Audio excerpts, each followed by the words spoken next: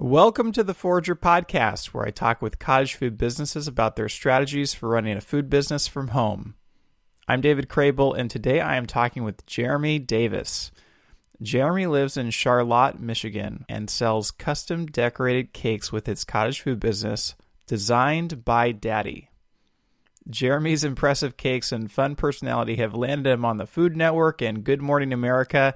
And although his business is very popular, he's still managing to do everything out of his home kitchen and maintain a completely separate full-time job in addition to that. Now, I would say that a custom cake business is definitely the most common type of cottage food business there is. And I know a lot of cake decorators, but I do not know a lot of men who are cake decorators. So I am very excited to have Jeremy on the show today to share his perspective on what it's like to be vastly outnumbered in his industry. So with that, welcome to the show, Jeremy. Nice to have you here. Thanks, David. Jeremy, can you take us back to the beginning of this adventure? How did that all get started? So it really started by accident. It was not something I planned on doing. My background is I work in higher education, so I've worked in colleges for the last 15 or so years, but I've always been a fan of the Food Network and cooking shows, and really primarily the competition cooking shows. So, always watched them all, and it's really easy to sort of armchair quarterback when you're watching those types of shows, like, oh, I would have done this or I would have done that. And the funny thing is I really have no formal culinary training, so I don't know why I thought I could do it. So one day I was sitting on the couch watching YouTube videos on cookie decorating and cake decorating and just sort of passing the time, as we all tend to do. And my daughter climbed up into my lap, and I was watching a video by a particular cookie artist named Hanalea, and she was making a frozen sugar cookies that were going to go on a frozen themed birthday cake. And my daughter sat there and watched it with me for the 10 or 12 minutes that the video was on there. And at the end, she said, "Dad, make that for my birthday." And her birthday was this was December, and her birthday was in January. And I thought, why do you think I can do that? Like, I don't even cook in our house. My wife does all the cooking. I mean, there's like two things I know how to make, and it's cereal and sloppy joes. That's the extent of my culinary background. And it was just one of those things where, she was 3 turning 4, and she's my little girl, and dad can do no wrong and dads can do everything. So I thought, you know what, let's give it a whirl. I bought like a $5 turntable and a couple of spatulas, and I started out with a boxed cake mix, and found a recipe online for some frosting, and really just followed the tutorial that Hanalea put up. And lo and behold, I put together a really amazing looking cake that people thought we had purchased from one of the other local bakeries in town. From there, people just started asking me, well, can you do this? Could you do that? Have you done this? Have you done that? And I've always been relatively adventurous, so I never said no. And really 4 years later, we're where we are now with a relatively successful custom cake business. And yeah, it keeps me busy, but it is definitely something I love doing. So what was it like in your first year of doing business? Did you just get more and more requests for cakes, or did you try to market your new business, or how did it grow? So the first year was crazy. I took any and every job that would come. You wanted pastry? Great. You wanted a cake? Awesome. You wanted cookies? Perfect. I can do that. And it really was just me trying to really do whatever I could. I'll say I was not priced adequately. So I was killing myself for no profit, and I was just running myself ragged. But I was really developing those skills in business to really move forward and to really advance my brand. The nice thing about what I did as my grown-up job is I work at a college in a business department. I've been a faculty teaching business classes. I have a degree in marketing. So marketing and branding the business was super easy. I mean, I threw together a website, a social media presence, built a logo and a brand all within a couple of weeks. And people thought I'd been in business for a lot longer than I actually had, because I knew the business side of it. I didn't necessarily know the baking side of it and how all of that worked. So the first year was a lot of trial and error of how much should this cost? How much should this not cost? All the fun stuff of, cottage law, making sure I fell into those parameters like I needed to, and talking to the people on that side. So year 1 was crazy. But really by year 2 and 3, I started to, I'll say, niche down to the things that I really liked doing.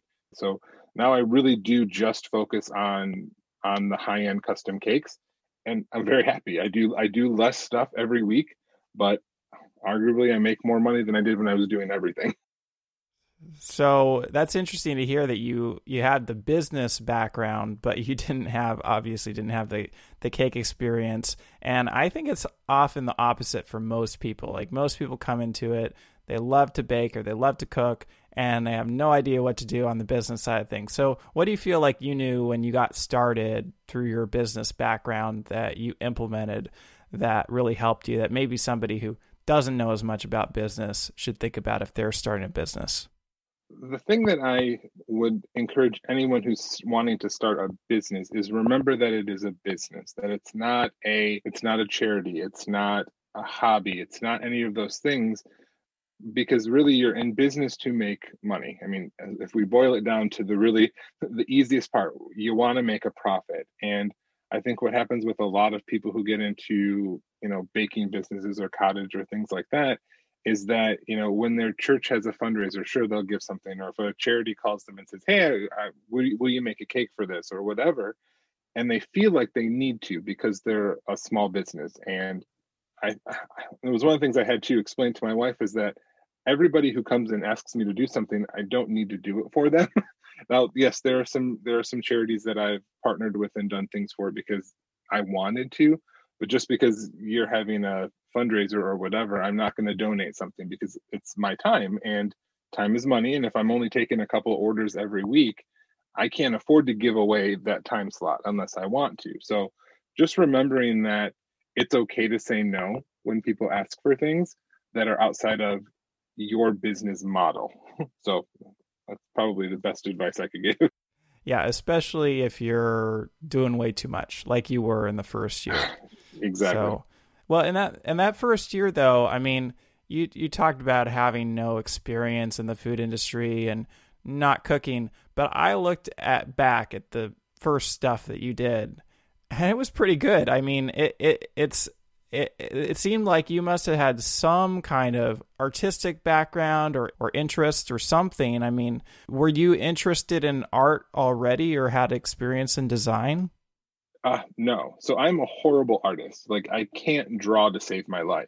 Now in school, I'll say in college, part of my degree in marketing had some graphic design. So I can visualize and conceptualize something, but I've always had to use a computer to do it. Like I couldn't just sit down and draw what I wanted to look like. I will say I'm getting better at it now. I do a lot more like cake sketching and things like that.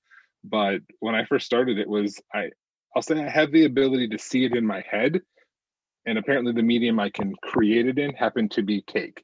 But if you asked me to draw it, I wouldn't be able to do it. Or why don't you paper mache that, or why don't you sculpt that, or whatever it is? I can't. But if it's in a edible format, apparently that's my medium. Well, let's jump into obviously the business took off to some extent. And what were you talking about in terms of like year two or, just before you got onto the Food Network? I mean, like you have a full-time job, right? Like how much are you working outside of that job to do this business? I probably average about 25 to 30 hours a week in the business as well. So it was a lot of late nights. So once everybody was home and everybody was doing their homework and eating dinner and taking their baths and in bed, then I was going to the kitchen at like 11 o'clock at night, getting stuff ready for the week. Did you sleep at all? No, I found I only need about 5 hours of sleep a night. I function really well on that. If I get any more than that, it's a luxury. And then usually 8 hours is my max. Like if I sleep more than 8 hours, I don't feel good. So, so 5 hours is my sweet spot. Okay, so you took all those hours that you spent watching the Food Network and YouTube and you just started making cakes instead, right? Pretty much. Now, you got on the Food Network. Is that something that you intentionally did? Did you apply or did they call you? How did that happen? So they contacted me. It was something that, when you, again, as a business person, okay, I need to sit down. I need to write out my 1 year, 3 year, 5 year goals. I need to put together my business plan, yada, yada, yada. That was on I think it was in my 5-year goal was to be on a Food Network show. So yeah, they basically found me through Instagram.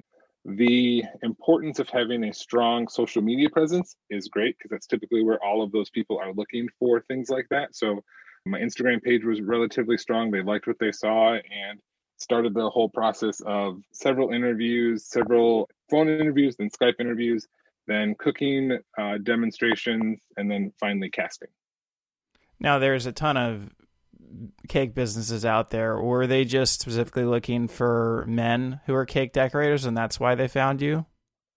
Yes and no. I think I'm a unicorn in the baking world, obviously, as a man who's a baker. I think I'm even more of a unicorn because I'm a dad who does it too. So there's a lot of male bakers out there, but not necessarily male bakers who are working a full-time job and have a family and things like that. So I guess I'm an interesting story, and the fact that I can actually do it is nice for them too. But I have been contacted from different casting agencies that were specifically looking for a male baker. Like our show, we have too many female bakers.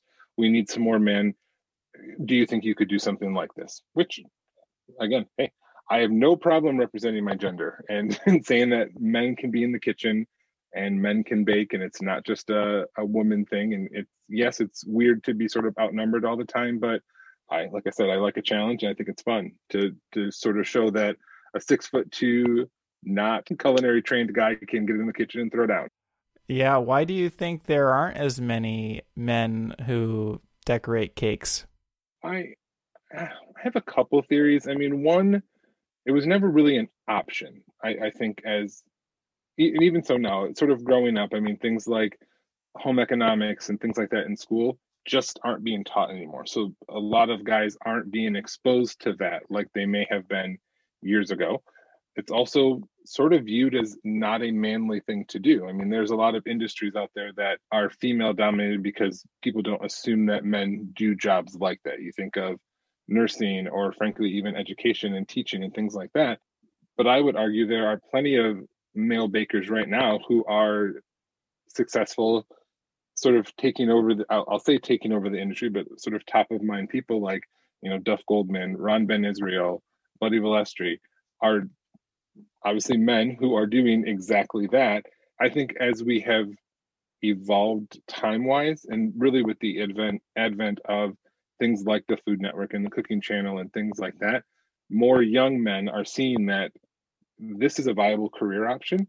You can be very successful in the culinary world and do very well. So I think you're going to start to see a shift in that with this next generation of people. But I'd say the Gen Xers and before, it just wasn't something that we did. Well, I liked how you put it directly into your branding, right? Designed by Daddy, Right. it's front and center, so no one can miss it, and you make the most of that differentiation. All right, so the Food Network, you got called by the Food Network, kind of dream come true, I would imagine, and went through some sort of casting process. What was that whole experience like? So it was a really long process. So you start out with, you get a message on Instagram like, hey, I'm so and so from such and casting agency, and we're looking for bakers for a cooking competition show. Like they don't ever tell you they're from the Food Network. They don't ever tell you what the show is going to be or what it is. It's just one of those like, hey, we'd just like to get to know you. But so it starts out with one of those, and you do a couple of those types of calls with the casting associate. And then if they like you and sort of like your story, they will then pass you on to another, like a casting producer, who then will set up a Skype call with you. And you'll do, like a 20 to 30-minute Skype conversation with them. And I think they're trying to see how well do you portray yourself on camera now. So now they're seeing you for the first time and seeing how you interact and things like that. And then typically after that, there's a huge time span in between. Like you're like, oh, I guess I didn't get anything. And then for me, for the show that I was on, then it was probably 2 or 3 months later, I get a call again from the casting producer saying, hey, we've presented you to the network. They really like you. We want to move you to the next round. And so now we're going to talk to a culinary producer, and we need you to bake something. and show us what it is that you did. And some shows I know will actually bring someone out and you'll do like a live baking demonstration. For mine, it was pre-COVID, but they were like, "Yeah, can you bake a cake in 5 hours, and then can you bake a sort of a pastry or something in an hour and a half, and then present the two of those to the culinary producer?" So basically, I made this cake, and then they're like, "Okay, can you cut into it?" And I'm guessing because they wanted to verify that it was actually a cake, and not just a bunch of styrofoam stacked together. But yeah, so cut the cake, showed them that. I also made some cream puffs with a crackling on top and a pastry filling. So showed them those, and then again, it was probably another month after that that I didn't hear anything, and finally got a call from the producer again saying, "Okay, you're in the final stages, so now you can expect to get a contract. This is the show that it's going to be. This is the network that it's going to be on. And can you be ready to go for filming in like a week and a half?" Like it was, I'm like, what? Huh? How long am I gonna be gone for? Like at the end, it is super fast. It's like, okay, fill out the contract, do this last thing. We're gonna do your flight information, and you're gonna be here for 4 days. And it was sort of a whirlwind at that point. And then in September, I was filming the show, and then the show actually aired in February. Did you feel prepared when you got there? Like, did you feel like you had enough experience to jump into the competition? Not at all. I was the only one that was not a quote unquote trained culinary person. I didn't go to pastry school. I didn't go to culinary school. The other four contestants all did. So right from the get-go, I was the underdog, and I was the one who was the quote unquote home baker. So if you watch the show, it looks like I'm just a home baker. And that was just sort of the persona they decided to give me in the show, wherein in fact, I do own a business doing this. So it was weird to watch myself on camera and go, I said some things that make it seem like I'm just this, like, oh, I just bake when I'm at home and do, bake for my kids in my church. No, I do have a legitimate business where I do this. So I initially, right before we started, I had that sort of apprehension, but frankly, as soon as they tell you to start, you just fall right into your element. It was a lot of fun. I think some of the reason why I wasn't super nervous during the show was because I didn't know to be nervous. You know what I mean? It's one of those things where it's the first time I've ever done a show. There's cameras everywhere, and just do what I would do in my own kitchen. Make the cake, bake the cake, decorate the cake. Like just sort of do what you're doing. I'm just now doing it in a cake that would normally take me probably 2 to 2.5 days to do. I'm doing it in 4 hours. So that's the only sort of pressure you feel is like, how am I going to get all this done in this short time frame? And it doesn't look like it would if I had the 2.5 days that I would normally do. But I think everyone knows that I'm a better cake artist than what you see on TV because they show pictures of your work. But they also go, oh, in 4 hours, you did really great in 4 hours. Yeah. So how did you end up doing? Well, so I won, which is so that was really surprising and exciting all at the same time. It was one of those things where again, first TV show going against four amazing other bakers, and then to be the one who pulled out the win was amazing.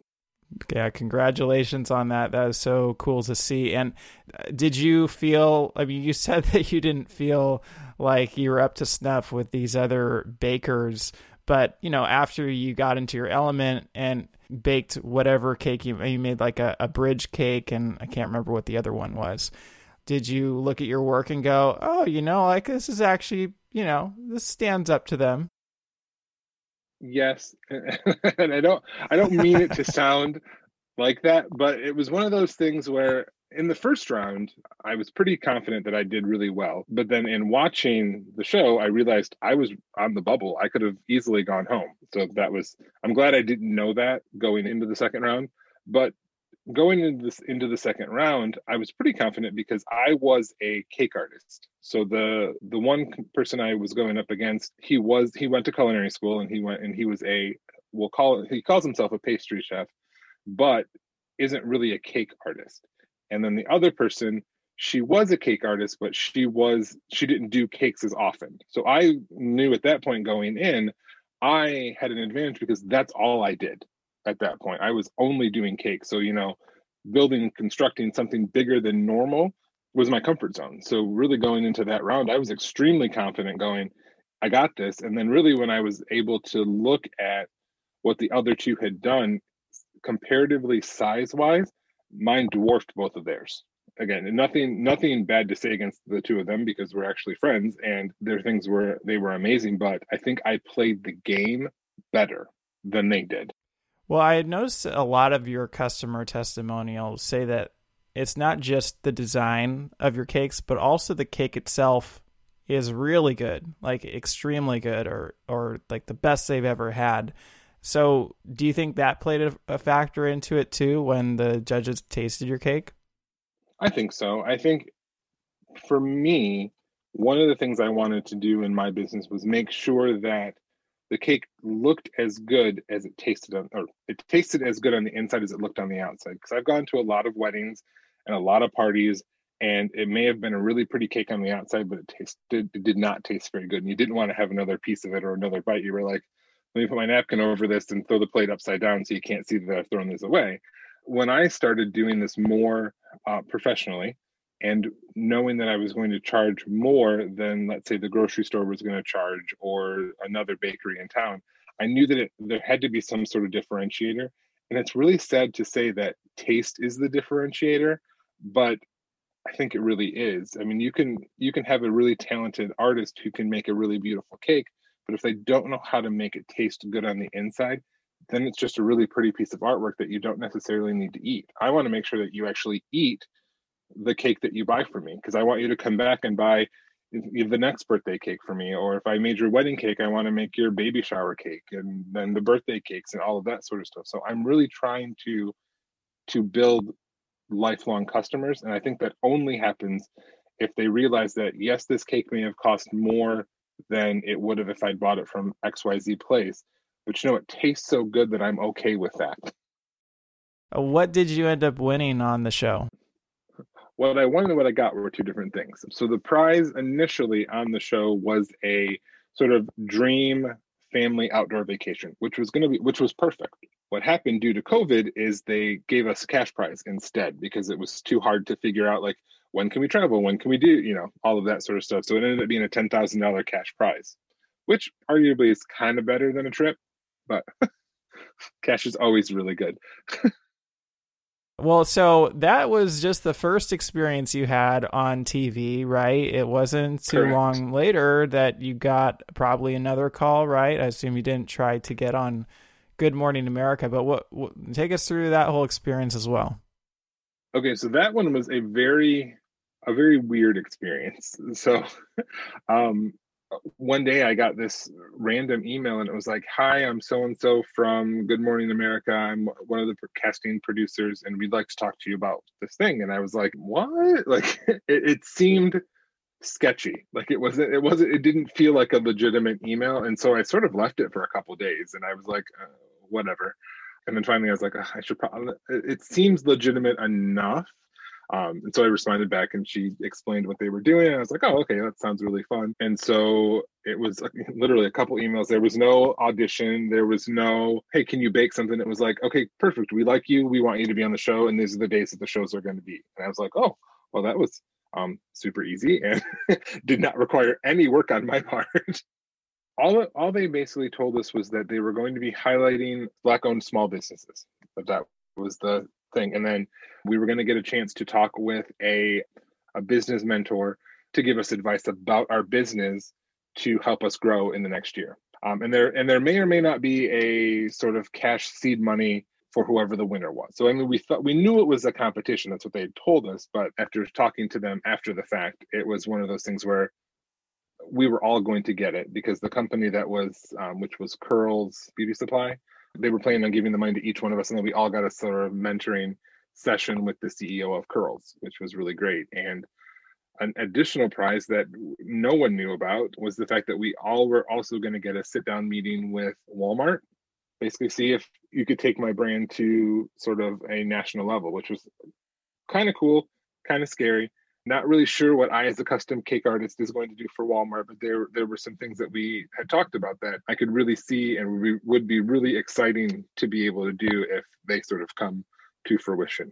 So, That is cool. But I saw you won $5,000. Congratulations on that. And of course, they didn't tell you that you're all going to get it because they wanted your like super shocked reactions, right, for TV. Exactly. So. Now, you had this huge stage, right? Like, what was the response like after you were on the Food Network, after you appeared on Good Morning America? Like, what happened after that? What was the aftermath, and what happened to your business? So strangely enough, after the Food Network, it wasn't that big of a deal, only because COVID happened literally right after. So like my show aired on the 24th of February, and really by mid-March, everything was like closing down and shutting down. So it was I'll say I didn't get the wave like I thought I would have gotten from that. I did get some, I got initially got a lot of people asking me about cakes. So I would say a lot of inquiries came in, but to be able to say, oh, I did this many more cakes because of being on the Food Network, probably not. Because I actually had the entire month of April, I did nothing. Like I had not a single order because everything was shut down. So it was not the super exciting, like, yay, I was on TV moment that I thought I was going to have. Good Morning America was a little bit different because again, I think we were sort of in a different spot with COVID than we were right when it first started. I'll say I did get, again, a lot of local newspapers and TV affiliates and things like that reached out, and we did some things, but I got way more inquiries from outside of Michigan.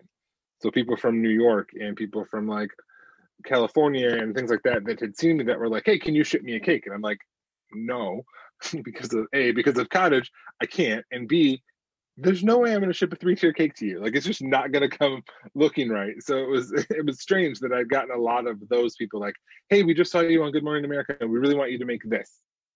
Great, but you have to come pick it up. Like, so, but 2020 was a really good year for me. It was something that, with being on TV twice, that was great. But I really was able to do some pivoting in the business that I'm not sure I would have done if we hadn't been in a global pandemic. So yeah, I love making, 4 and 5 tier wedding cakes that are big and outlandish and all that sort of fun stuff. I love doing that. But obviously weddings were either canceled or shrunk significantly. And so I wasn't doing those big cakes anymore. But what happened because of it is a lot of birthdays became a big thing. So I got to do a lot more of sort of the craftiness of cake artistry. So it wasn't necessarily, here's a 3-tier cake, put some flowers on it and go out the door. It was, I want a Nintendo Switch cake, or I want a Minecraft cake, or I want to name the character. I probably made all of them during 2020. It was fun, a little scary, and like, when I drop a wedding cake off, let's say, I don't have this like, oh, I hope they're gonna like it. No, because again, they have nothing to sort of frame it with. It's not like it needs to look like Pikachu and the cake doesn't look like Pikachu. With a birthday cake, like every single time they'd come to pick it up, it was like, are they making those like positive, like, yes, I like the way it looks, or are they giving me the side eye? Are they like questioning it? And it was sort of every time the door rang and I knew I was delivering the cake, it was that feeling of anxiety. But it was, I will say, I don't think anyone told me to my face that they didn't like it. So that's a good thing. Hey, I've seen your work. It's pretty good. So I don't think anybody's complaining. Only had a couple early on, nothing recently, which is good. Oh, you did have some complaints in the beginning?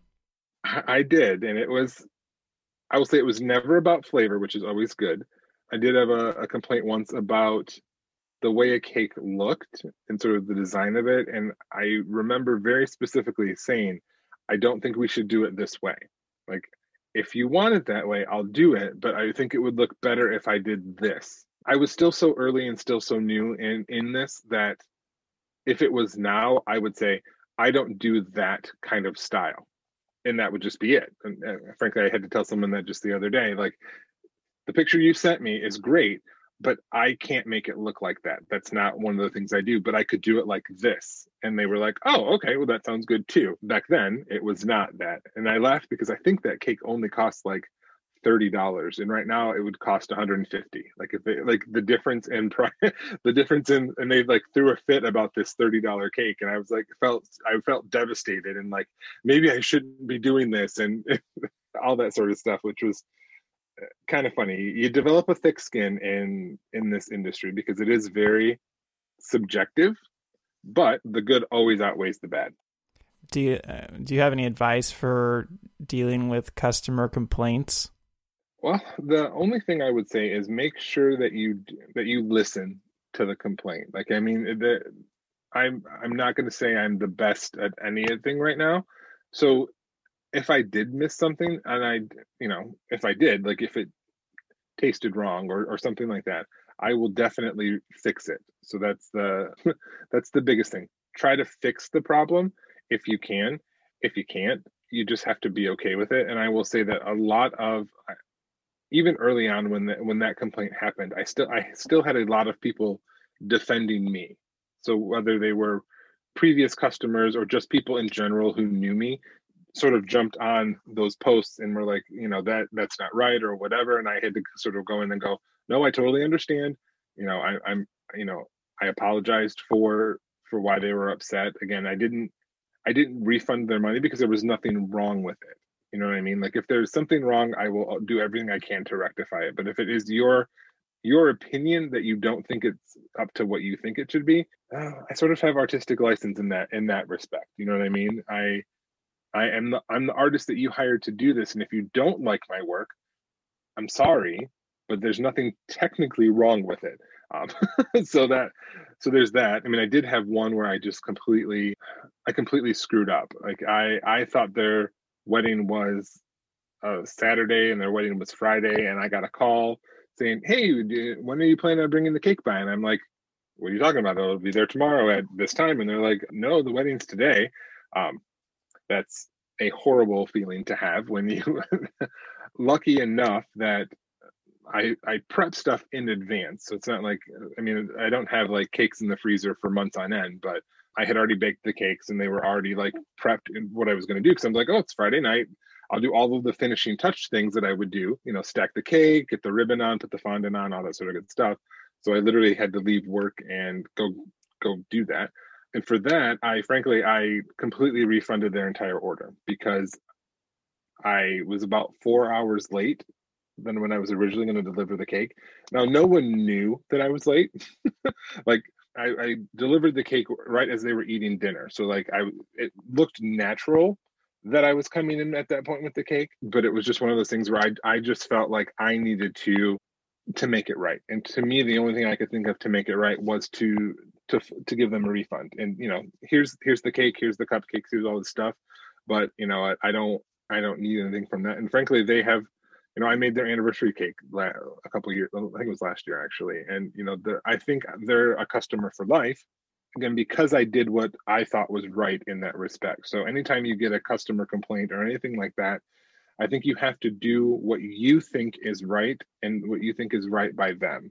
Because again, if you're not strong enough to sort of take that criticism and take that under advisement, you're just going to get walked all over as a business owner. And I think a lot of people I'll say in a creative business like cakes or paper crafts or whatever tend to be empathetic to most situations because we're in sort of an industry that we're in a service business. So we want to make everything right. That I think the mindset sometimes can be that we're not a business. For me, I had to remember I'm still an artist. So I have to be okay with the way that my art looks and be comfortable with that and understand that it's a subjective medium. And if you don't like it, I'm sorry, but you paid for it. And again, if there was nothing wrong with it, then our transaction is complete. Well, have you ever had any cake disasters or delivery mishaps? No, thank goodness. The closest one was missing a date and having to like redo it, like do everything really fast. But I've never dropped a cake.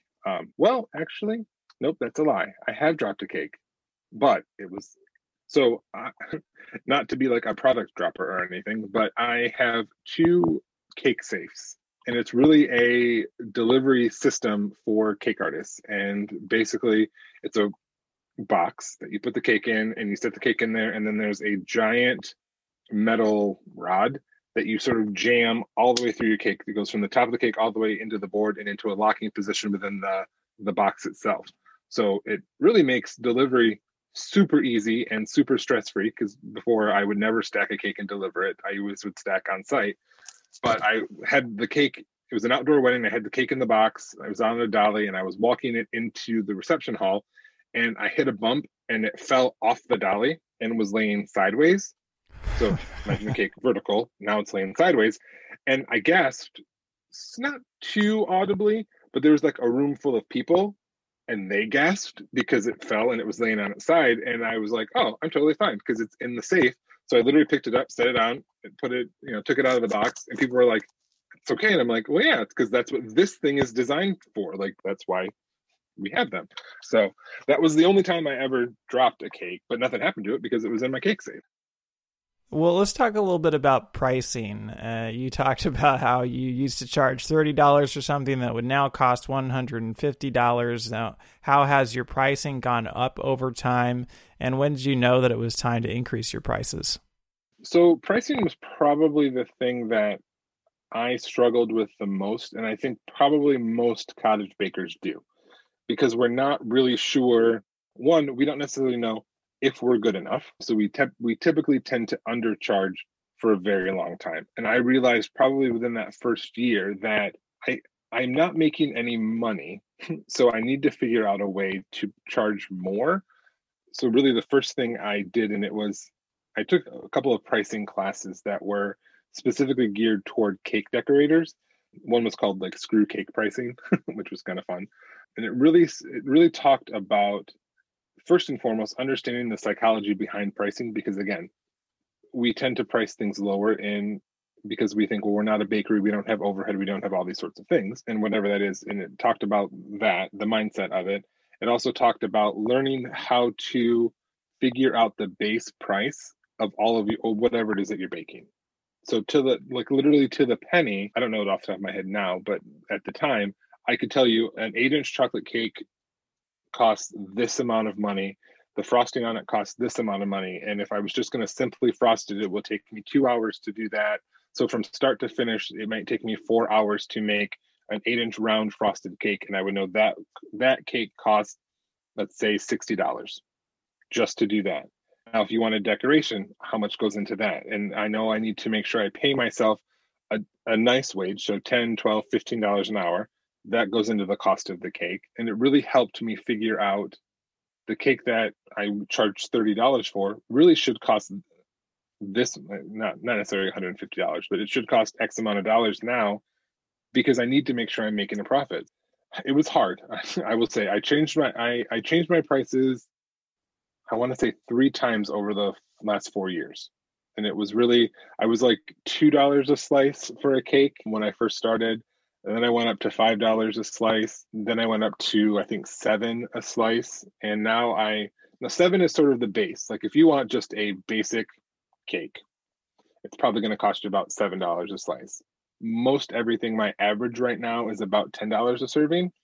Now, I don't typically price by the serving anymore. It really is by the project, but it definitely did go up. And some people were like, well, did your pricing go up after you were on TV? And I'm like, actually, no, it didn't. People told me I should, my prices should go up because I was on TV. And I'm like, well, no, I'm happy in the price point that I'm in right now, because I think it's fair for the area that I live in. It's enough that I feel confident that I'm being paid what I'm worth as an artist to do these cakes, and I'm happy doing them. Like if I was making less, I wouldn't be happy. If I was making more, I'd probably feel guilty because I would think I would be I'm price gouging at that point. So I'm in a really good spot price wise that I'm happy, I'm comfortable, and I think my customers are too.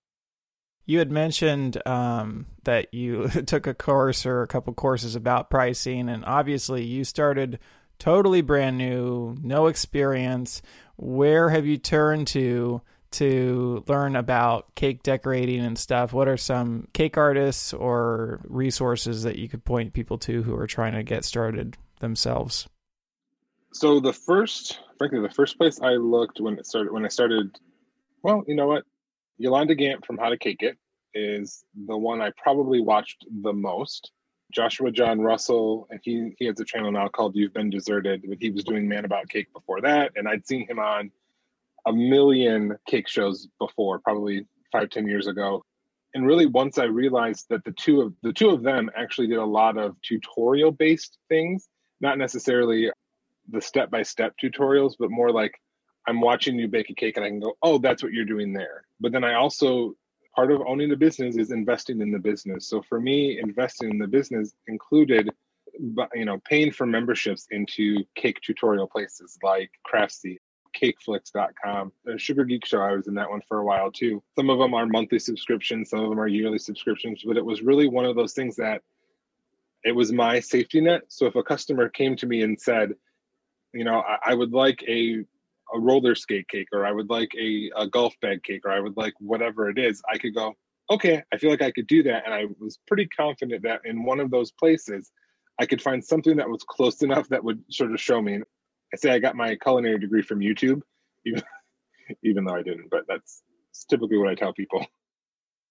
Well, I did want to talk a little bit about how you've marketed this business. I looked at your Facebook page, and you're posting all the time. You're very active on social, and I also noticed that you got like a ton of Facebook likes before you went on TV. In fact, I went all the way back to the beginning. I think you got 200 likes in a couple days or something, and then you got 2,000 likes within a year and a half.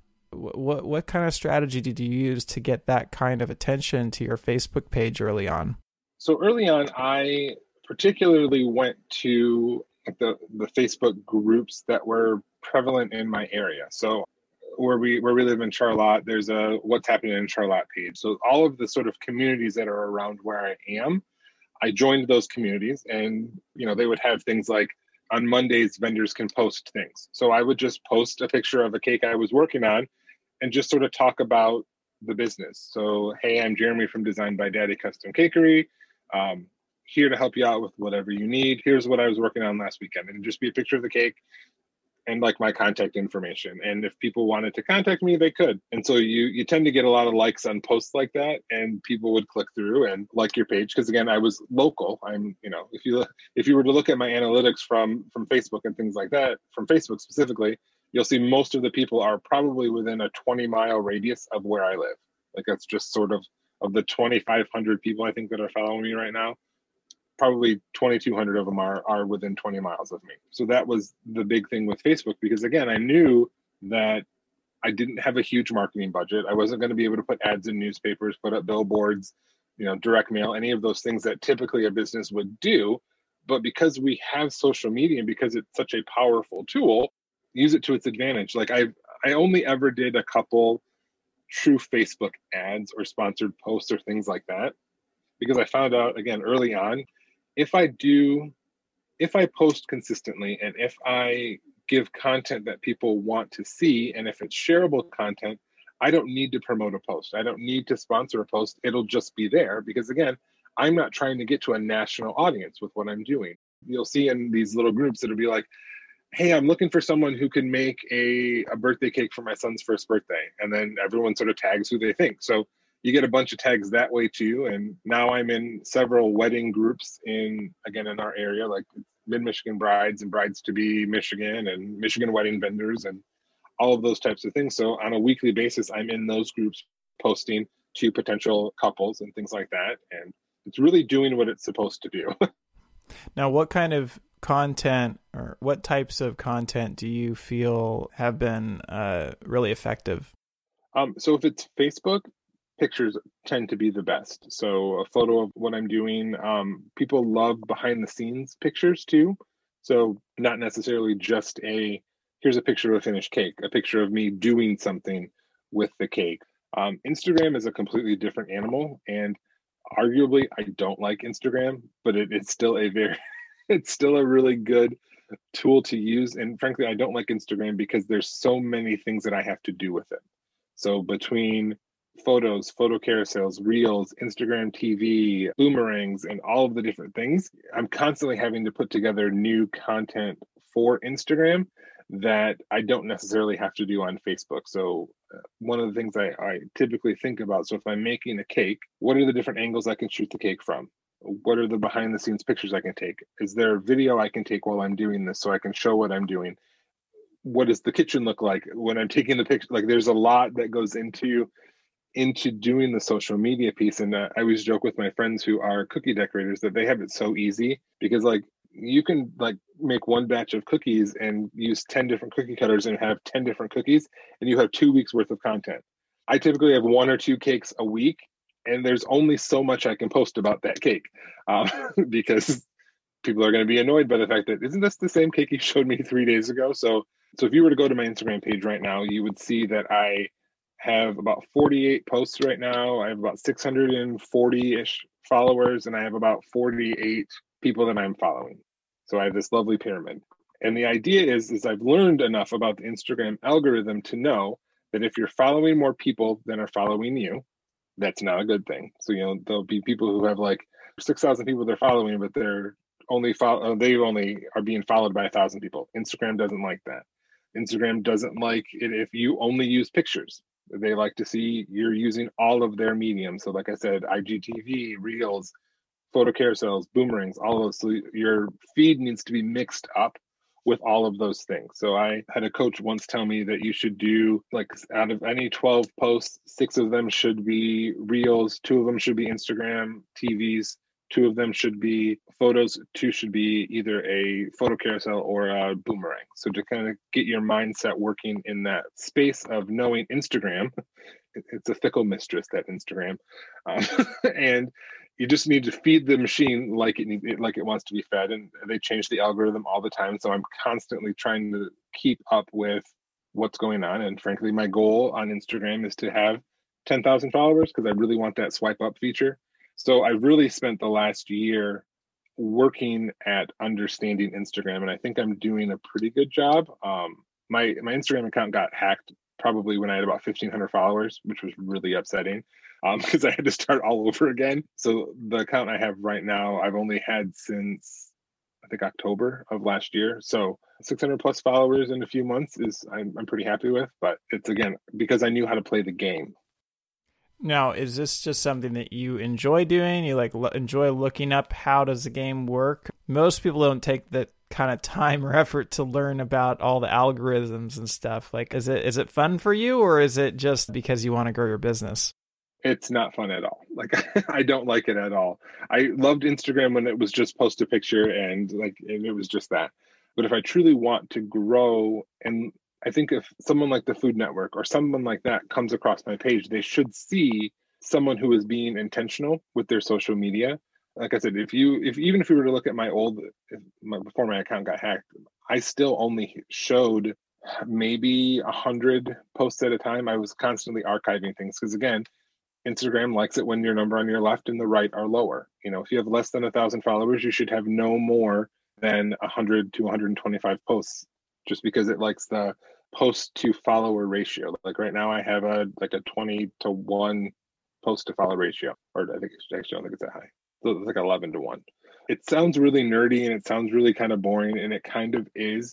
But again, I understand that I'm trying to run my business as a business so that, frankly, eventually, maybe I won't be a cottage baker anymore. Like if I was happy just, making 1 or 2 cakes a week, I probably wouldn't feel like I needed to do social media as strong as I'm doing right now. But I do want to grow. I do want to, take my business to the next level and see where it goes because I really enjoy it. Well, what about Facebook? How does their algorithm work? Facebook is pretty normal when it comes to algorithms. There's not really a game that you have to learn with Facebook. Facebook really is just happy if you post something on them. How often do you think you need to post on Facebook for it to be happy? I post probably every other day, and it seems to be happy. There's sometimes my Instagram and my Facebook page are linked. So when I post something on Instagram, it posts directly to Facebook. The same thing with like my Instagram stories, they go to my Facebook stories. I post typically a story on Instagram every day, but I think consistency in any social media is key. So I would say with Facebook, once every 3 days is probably okay with Facebook, but Instagram, you need to post every day. Now, I have noticed that you do a lot of video, like a lot of tutorials, especially time-lapse tutorials. What have you learned about doing that kind of recording in your kitchen? Have really good equipment to do that with. I have a really good mount that I use. My Archon mount is great because it's sturdy and strong and it goes where I want it to go. Part of it is figuring out, like I have a small kitchen, like it's a galley type kitchen. Frankly, I have an extra table because my kitchen is too small to do what I need to do it in. So it is finding creative angles to do what you need to do. If you've noticed, some of my videos have you see the brick wall. That's actually a backdrop that blocks a lot of the stuff in my kitchen, so you can't see it because it was a nice, smooth, clean background. It didn't cost me very much to get the background. I can shoot directly on it and it looks great. And I found that people like watching those types of videos, whether they're on Instagram or Facebook or whatever. They like seeing, if it's more than a minute, a lot of people tune out or they'll scroll to the end. So 15 to 30-second videos are great. They're hard to shoot only because you're like, okay, how do I take this cake that took me 8 hours to do and boil it down to 30 seconds and make it look like something you want to see that isn't going by so fast? And what are you using to shoot these videos with?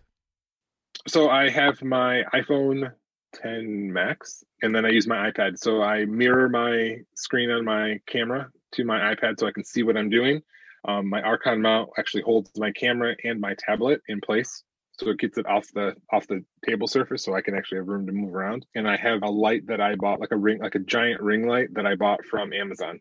If you want the links to any of the things that I have, just let me know and I can get them to you because they're relatively inexpensive, but they make a world of difference.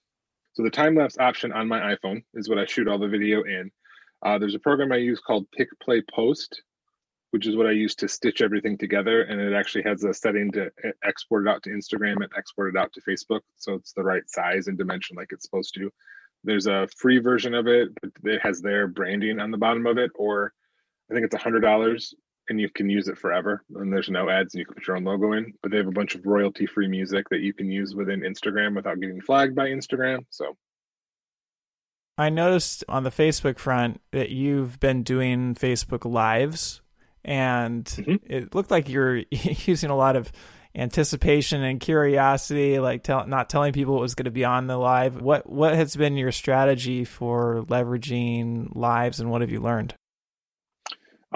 What I've learned is that people like lives. I mean, they love a good, time-lapse video or something like that, but they do like to be able to see you and interact with you live. So really, for me, in the height of what was going on with COVID, when I wasn't doing a whole lot of stuff, I had to figure out something to make a little bit of money. And I realized that I could do a live of me doing something that I know people would want to see me do, and then have something at the end that they would want to do. So whether it was, okay, I'm going to frost these cupcakes, and at the end, I'm going to give a set of them away. And then after that, I'm going to sell them the next day. And, I have 5 dozen cupcakes that I'm going to sell for $10 for a 4-pack. But again, like I said, I think people really liked being able to sort of talk to me and, ask me questions and really interact with the audience that you have. And it wasn't like I had like 1,000 people on any of my lives. I think the most I ever had was like 20 people, but they were 20 people who were in my community that wanted to get that behind the scenes, like what are you doing in your kitchen? What are you making right now? How do you make that? So I'd give little tips and tricks during the lives. And again, if you stayed to the end, I would tell you, hey, this is my address. If you go to my porch, there's going to be 4 cupcakes in there. The first one there, get some. And you would not believe at like 9 or 10 o'clock at night, people would be like running to my house to get these cupcakes. Like, some people were like, oh man, I don't live in your neighborhood. It's too far. I'm probably not going to get them in time. Or, and then I would say, you know what, you weren't able to get them, but you know what, tomorrow I'm going to have a pop-up sale and they're going to be like $10 for if you want to order some, just let me know. I have X amount of them. And when they're gone, they're gone. And then I would do another live a week or two later and make a different kind of cupcake or whatever it was. So again, it was, I won't say I got rich off selling cupcakes, but it was definitely something fun and productive that I could do that benefited my community in a way that we were all, like I said, we were all sort of stuck and quarantined and didn't know what to do. And this was a fun thing to do. Now, I did notice that you've done some classes, and is that something that you're looking to do more? And what have you learned from teaching? So I love teaching. Actually, my master's degree is in education. So teaching has always been one of those things that is near and dear to my heart. And frankly, I'm even a faculty at the college that I work at. So I teach on occasion, but really teaching cake decorating or cookie decorating was one of those really, really fun things to do. And you realize that through teaching, I really learn what I don't know. So, or why I do things a certain way. And it's just really fun to see the look in someone's eye that maybe they didn't think they could do it, or they didn't think they were good enough, or they didn't think whatever it was. And it's an easy thing, I think, for cottage people to do, because it's not a big investment. I mean, all you're doing is, like for me, for the cookie decorating classes, I baked the cookies ahead of time. I made the royal icing ahead of time. Then during the class, we did decorating techniques, learning how to thin out the royal icing and coloring it and things like that. And then I basically did 3 or 4 different simple designs, and I provided the frostings, the sprinkles, the box to take them home and things like that. And they were able to come in for a couple hours and learn something fun and new and go out and be happy. And, it was fun to see the people post the pictures of their creations or sort of whatnot. Very cool. Well, Jeremy, it's been great talking to you today. And where would you like to see this business go in the future? I don't know. Well, yeah, I sort of don't know. In my head, I have this really cool idea of having a cake studio. I don't necessarily want a bakery where I have to get up every morning at like 3 a.m. and bake cookies and muffins and things like that. That's not what I want to do. But I would love a space where I could actually bake the cakes for the clients, have decorating classes in the space, or whatever I need to do. Just a small space where it could just be mine. That's what I've sort of always envisioned. And like I said, I call it my cake studio. But I love being at home too. So yeah, my ideal thing is to have a really nice studio, and whether that's in our house that we have right now, or if it's a new house that we have that has a garage space that I can convert into a studio. I don't know what that looks like, but like I said, I'm really happy where I am right now. I'm just afraid that at very near future I'm going to exceed the cottage law amount. Like this year I actually did hit it, and luckily because of COVID I didn't go over it. But I feel if we this year, so in 2021, I will probably hit that threshold sooner than I want to, and then I'll have to start telling people I can't make stuff for them. So yeah. Well, Michigan has a relatively low limit. They have like 25,000. Is that right? Yeah, it's low, but I will tell you, when I first started, I never thought I would hit that number. That seemed like such a far off number that I was like, oh, 25,000. Oh yeah, that's fine. Like I will be totally fine. But then you get a couple 4-figure wedding cakes in there and you're like, oh, I'm getting close to that 25 way too quickly. Well, it is a good problem to have. So, well, it anyway, yeah, I can't complain. Yeah. Anyway, Jeremy, thanks so much for jumping on today. Where can people find you or reach out? You can go to my website, which is www.designedbydaddy.net, or Facebook and Instagram at _designedbydaddy. Wonderful. Well, thanks so much for jumping on today. I learned a ton from you, and especially on the marketing side and the TV side. So thanks for sharing all of those good tips, and hopefully you'll inspire more male decorators to join you. Sounds good. Well, thank you for having me, David. That wraps up another episode of the Forager Podcast.